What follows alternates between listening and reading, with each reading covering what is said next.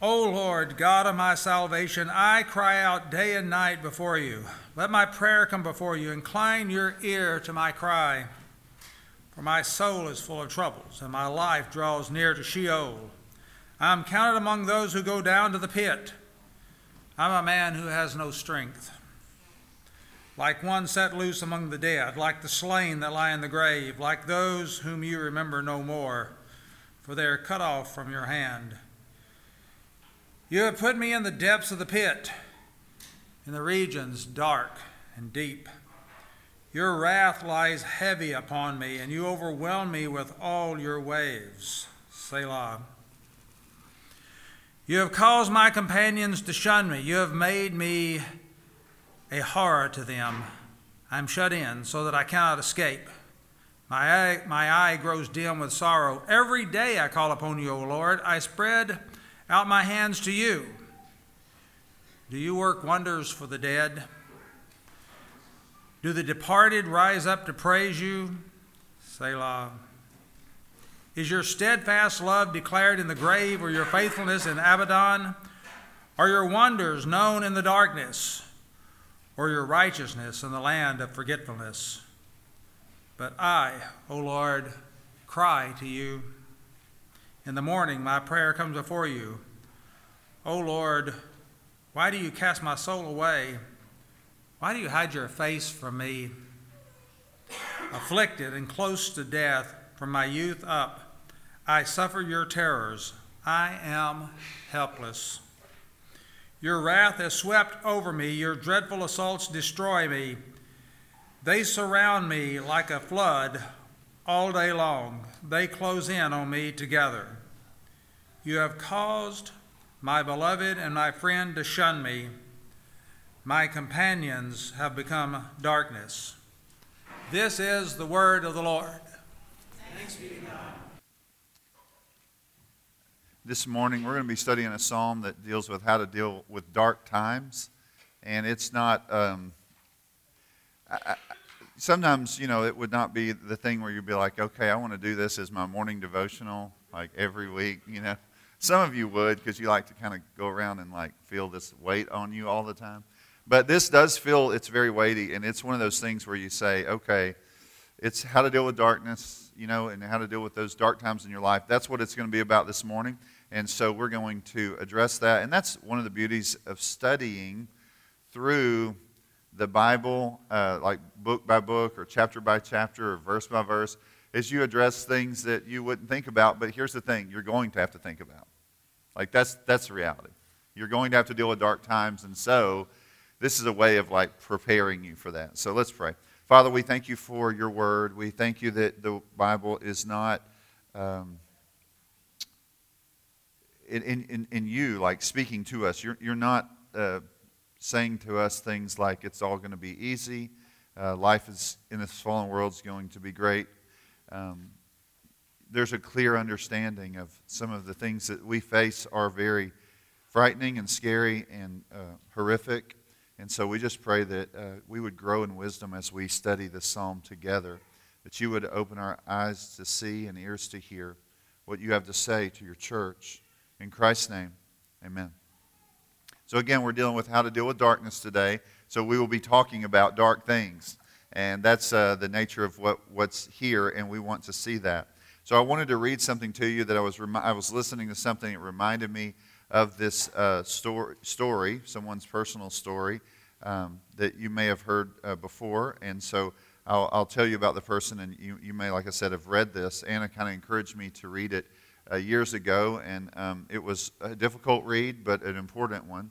And so I'm going to start with this. It says, the text was kind of speaking in this way.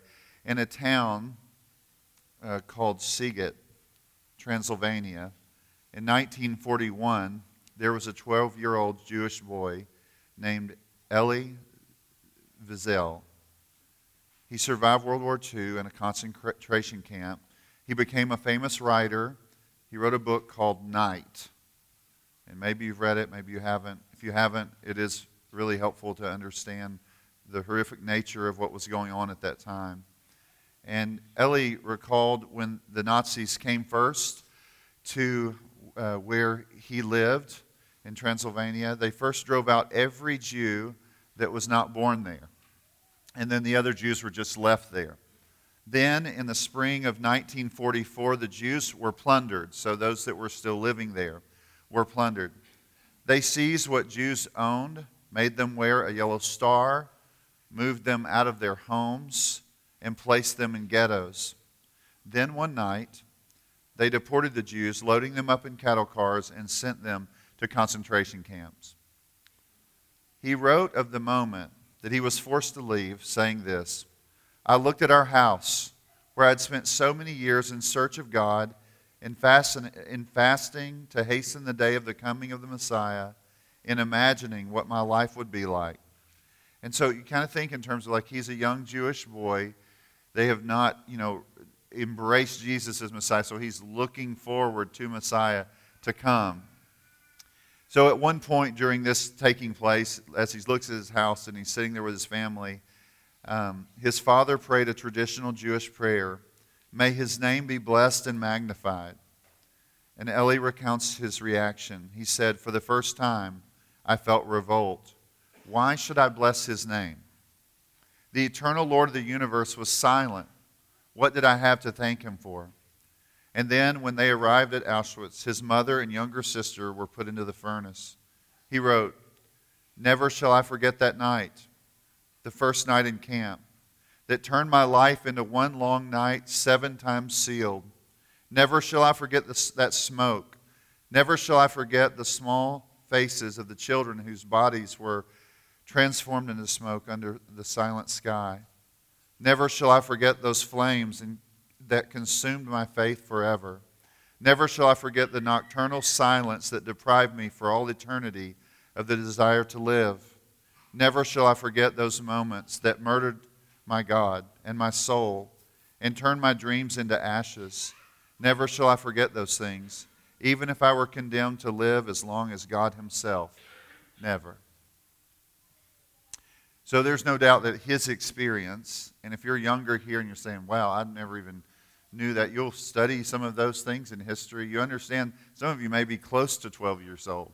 You can imagine what that would be like. It's a scary and a frightening thing. And the reality is that was not very far from us. It's not that far in history. We're kind of disconnected from it because we don't know what that would be like, but you can understand what it was like. And so I think it's important just to say, like, there are people that have experienced really dark things.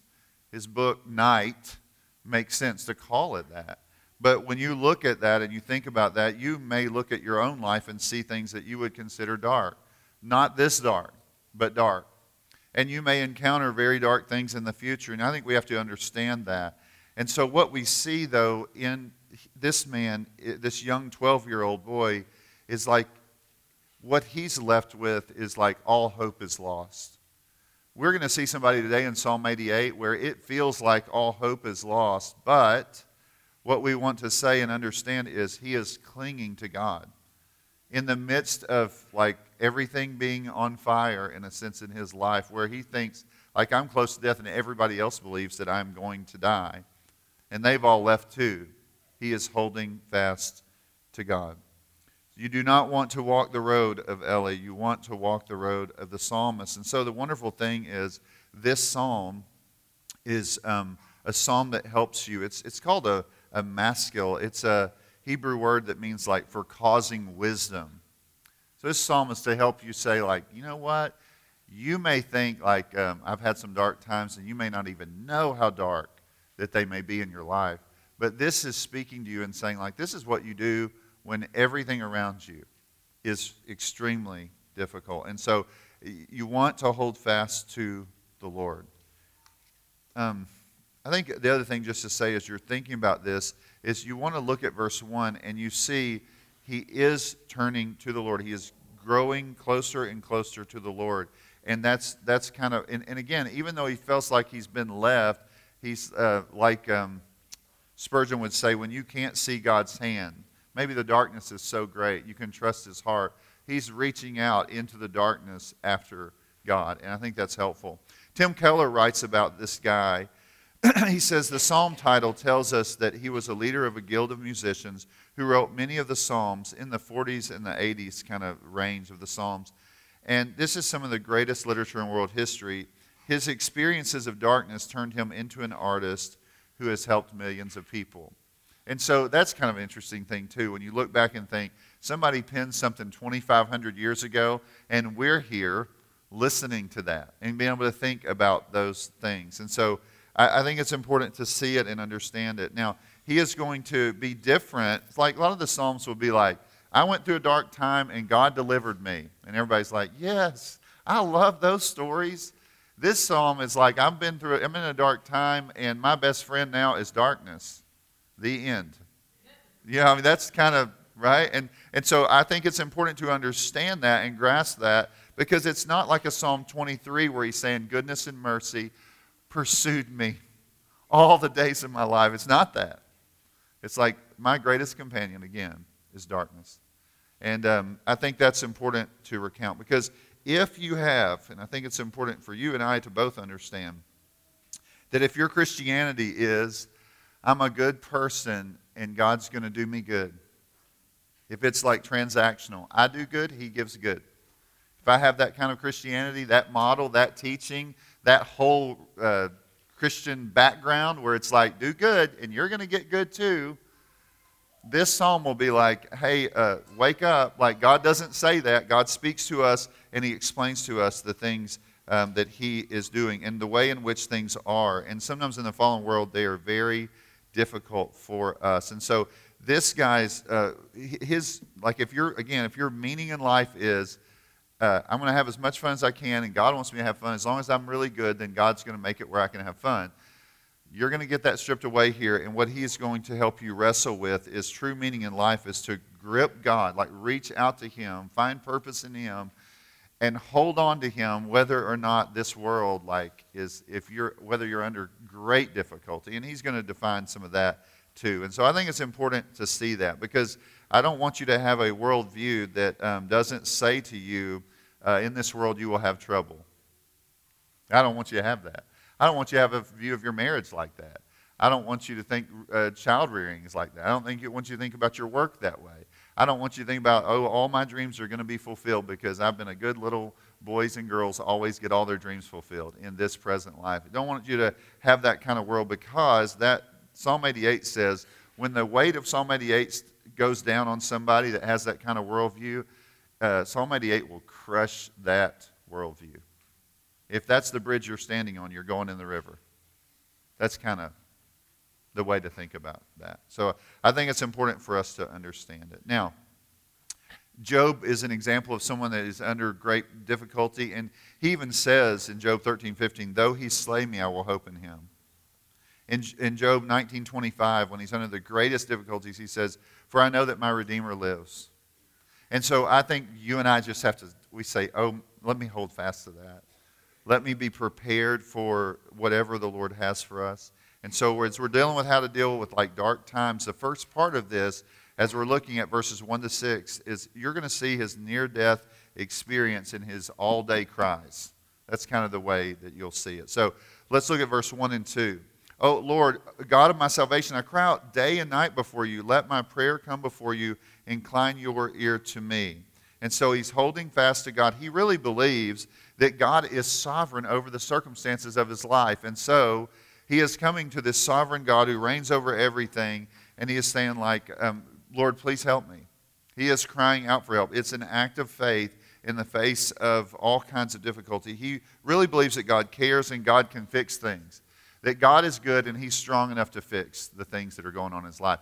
That's something that's really helpful. You can say, we can say that. You may not understand why he's not fixing those things in your life, but he is holding fast to the fact that God cares and that he is able to fix it. Verse 3 and 4, for my soul is full of troubles and my life draws near to Sheol. What is Sheol?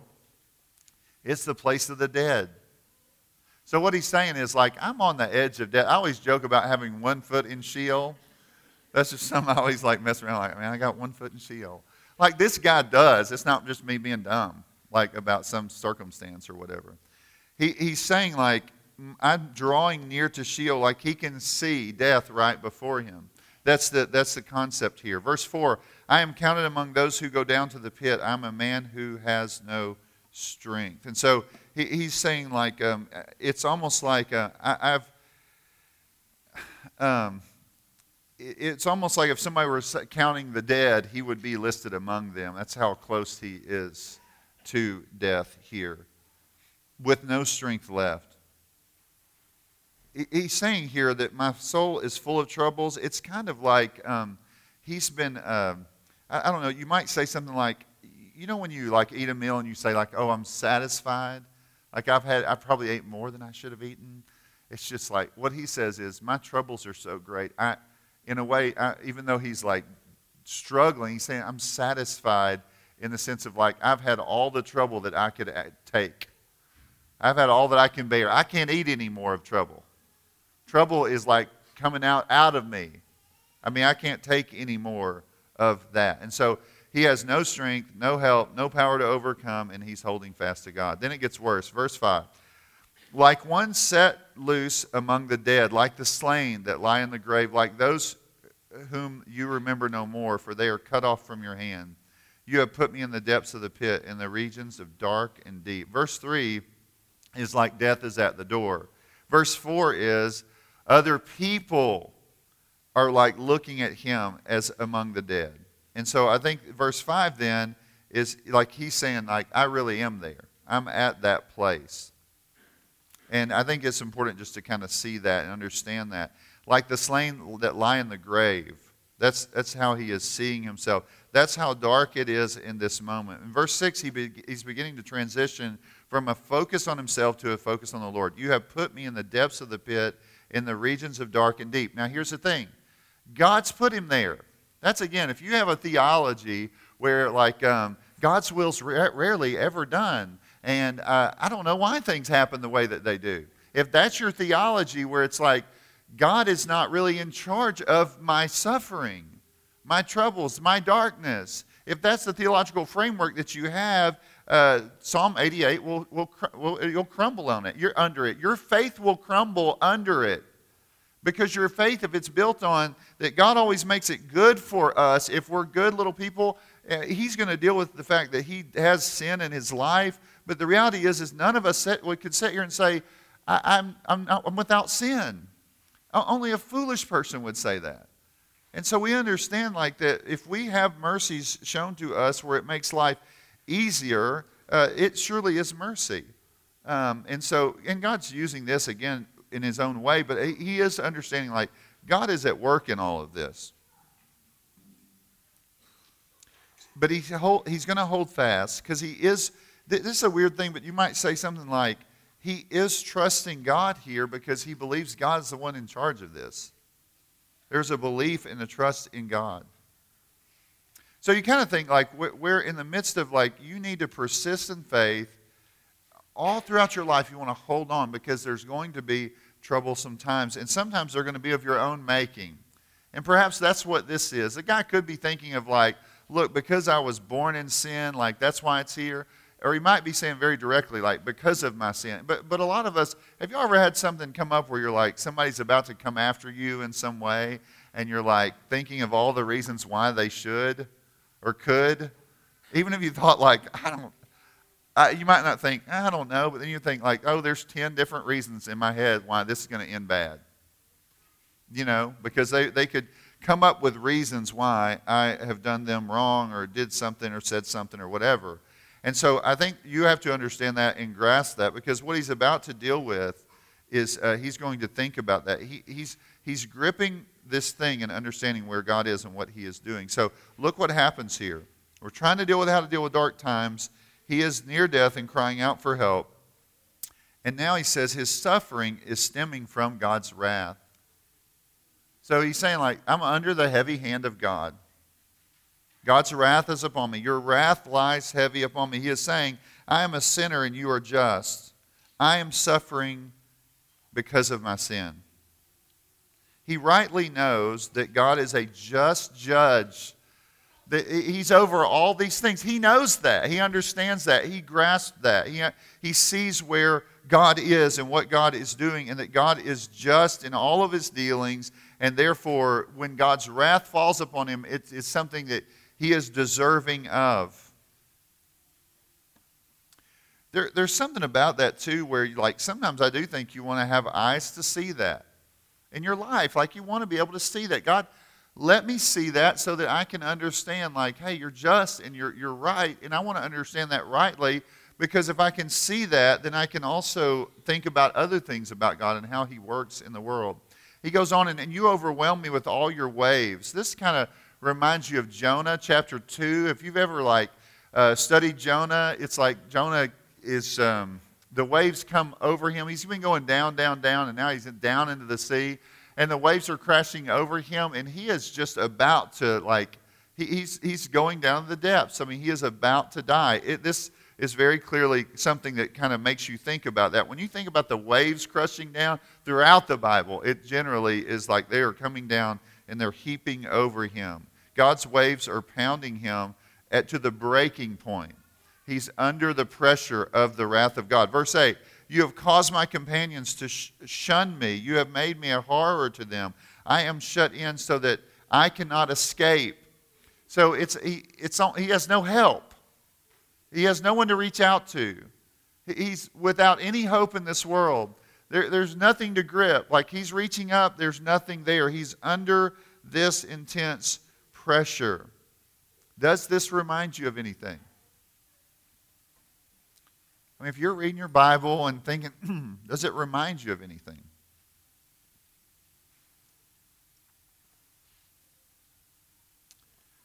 Jesus on the cross experienced the full weight of God's wrath. Everybody forsook him. Everybody fled. In Mark 10:38, it speaks of he experiences a baptism of the wrath of God, meaning like he is plunged under the weight of God's wrath.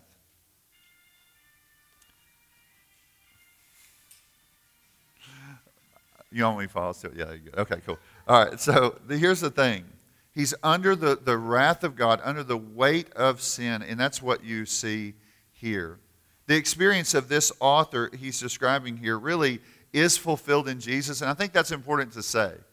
He understands like this heaviness on him, but he's not enduring the eternal wrath of God. He's not even capable of doing so, but he understands that. And so we know Jesus was forsaken and alone. We know that he was, the Father turned his face away from him. We know all those things, and this is a reminder here of what he endured for us. And so I think as a Christian, you can say, I understand the weight on my own life, but then I can also look to Jesus and see him. Or if you're not a Christian today and you're not trusting in him, you're saying like, look, is there somebody that ever endured this for me, or is this my future?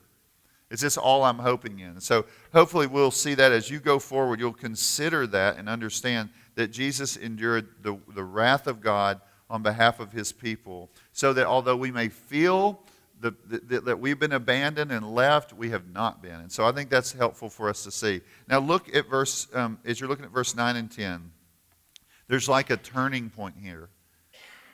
And he's saying, look, if you kill me, God, he argues a little bit. Some of the questions you'd be like, are you really supposed to say that to God? Are those? But here's the thing. God put it in the Bible. He didn't want you to not see the weight of some of these things, like the struggle that man has. And so God wants you to see this, but you see this arguing that goes forward. He says, my eye grows dim through sorrow. Every day I call upon you, O Lord. I spread out my hands to you. So he begins to ask these questions as he's moving forward. And he's helping us see some things that might help you as you're going through, or me as I'm going through the troubles of this life. It shows you kind of how to live and what motives you should have, trying to drive you back to God and to seek his face. He says in verse 13, but I, O Lord, cry to you. In the morning my prayer comes before you. It's almost like there's this kind of thing of like, I think I'm going to see a day. There's darkness, but I think I'll see light. Oh Lord, why do you cast down my soul away? Why do you hide your face from me? So in the midst of this, he's calling out for God's compassion, because he's saying like, Lord, you can't look away from me forever. Can't you? I mean, I understand I'm under your wrath, but can't you turn your face and shine it on me? Can't you turn the light of your presence back to me? Like, I mean, won't you do that? He wants God's sympathy over him. He wants him to remember him. Don't hide your face. He knows of God's love. He knows what it's like to experience that. He's saying, Lord, turn back towards me. Verse 15 and 16.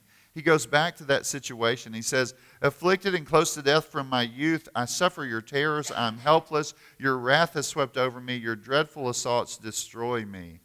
You can see the imagery here. And the idea is like, since I was young, I've known this since I was young. I've experienced this when I was young and all the way up. Some people do. You think about some people's situations in life, they may only know war. Like if you're a kid here today and you're like, I don't know what that's like. I live in a safe and peaceful place at some level. I'm not under like all this trouble. There are some children in the world that know only war. They've only watched that in their whole growing up from maybe they've been 5 years in a war in their country and they've seen trouble after trouble after trouble. Like if you were a kid in World War II or like that kid I mentioned at the first of this passage, it's understanding that and grasping that he's known this thing and it's taken a long period of time. He's experienced it over a very long period of time. Verse 15 and 16 goes on to just help you understand. It feels like assaults. It almost feels like an enemy army coming after him as God's wrath falling on him. And he feels the weight of that. Verse 17, they surround me like a flood all day long. They close in on me together. You have caused my beloved and my friend to shun me. My companions have become darkness. So it's like all my friends, my beloved, maybe that is his spouse or whoever, like everybody's left. They're all alone there.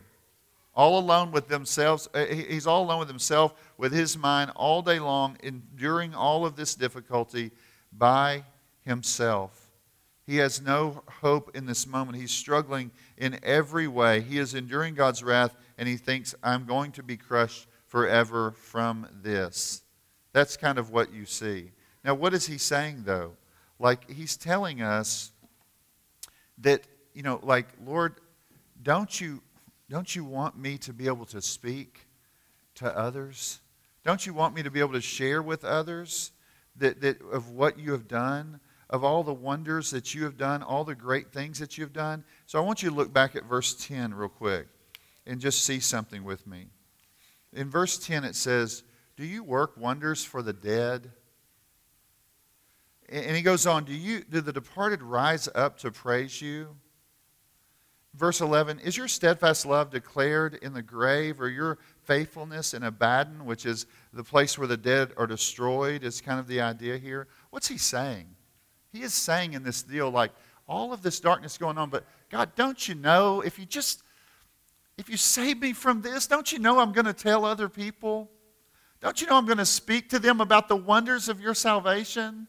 Don't you know I'm going to be a voice that's speaking out into the darkness and saying, like, there's hope of the light of the glorious gospel? Don't you know that? Don't you understand? That's what I'm going to do, God. Don't you want to raise me up so that I can declare the wonders of your salvation and the work that you have done? He is arguing therefore, like, God, don't you want to display your glory? Don't you want people to understand your steadfast love?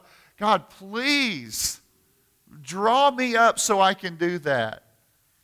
I mean, doesn't that make sense for you to do that? You know, C.S. Lewis, in talking about pain, says this, I was never fool enough to suppose myself qualified, nor have anything to offer my reader except my conviction that when pain is to be borne, a little courage helps me more than much knowledge. He says kind of this, there's a break here, and when you're thinking about courage, he's saying like when you're really thinking about others, when you're wanting good for others, even for God in this passage, when you're wanting good for others, like there's something that's really helpful just to have a little bit of courage would be helpful. But he goes on to say, he says this courage would be helpful, and a little human sympathy is more than much courage. And then he says the least tincture is the way it's said, or the word is something I wouldn't use. It's almost like dropping a little bit of food coloring into water and it fills the whole thing. He says, of the love of God more than all. And so this guy is saying, like, Lord, you know everybody's gone from me. Your face is turned away from me. But if just in this moment, like you could turn back towards me, restore the relationships with those people, and then let me declare your praise, will that not be awesome to get to do that? That's kind of what he is calling on God to do. And he says in verse 12, are your wonders known in the darkness, or your righteousness in the land of forgetfulness? That's kind of the picture. In all of this, God, don't you know that I want you to be known? That's a way in which suffering is used by God. Some of you may say, I have some really bad dark nights. I've had dark nights. I've had moments where I was like, I never dreamed I would face this or that. And yet what you want to say to yourself in the midst of that is, Lord, like, bring me up from the grave so I can declare your wonders and your praise. And I think that's a helpful thing, a tremendously helpful thing to see. This psalm is not only helping us understand how to grow through great difficulty, but it is really pointing you towards the one who experienced the greatest darkness. So if you're not a Christian here today, let's say you're a kid, you've kind of been in church a little bit, not really paying attention. Maybe you're an adult, you've been around Christianity, you're like, oh, this is great, and it's all been like roses and everything's easy. Your life's been like moving up this trajectory that you've dreamed of your whole life, and you never really faced a lot of darkness, and so you're like, wait, I've never heard of a Christianity like that. Well, here's the deal about it, the Savior of Christianity, the Savior of the world, but like what the Christian story unveils for us that is truly true. This is what it tells us. That all of this darkness, all of this suffering, this being forsaken, this enduring wrath, this curse that is on humanity, the darkness that you might face has nothing to compare to the darkness that Jesus faced. He endured the darkness for us. He endured the being alienated for us. He endured the wrath of God for us so that we could be reconciled to God, so that we could be restored, so that we could be made new. Jesus actually got the darkness that we deserved. He was truly abandoned so that even though we feel abandoned, we're truly not. That's just a reality. You need to write that into your notes and say, even though I feel abandoned, even though I feel left, even though I feel the darkness, even though I know it like you don't know it, Jared, even though I've seen things that you've never seen, even though there's things maybe I've never even talked about that I've seen, there are more things I've experienced that are more dark than you could ever imagine. Whatever those things are, you say, listen, you may have felt that darkness and you may have known it and it may haunt you, but the reality is Jesus embraced that darkness to its full so that you and I would not experience ultimate darkness, so that we would not experience the eternal wrath of God, so that we would not experience being alienated forever. Whenever you tell yourself, like, I am in darkness, I'm left, I have nothing in this world and no one there, you tell yourself the truth. Jesus already dealt with that.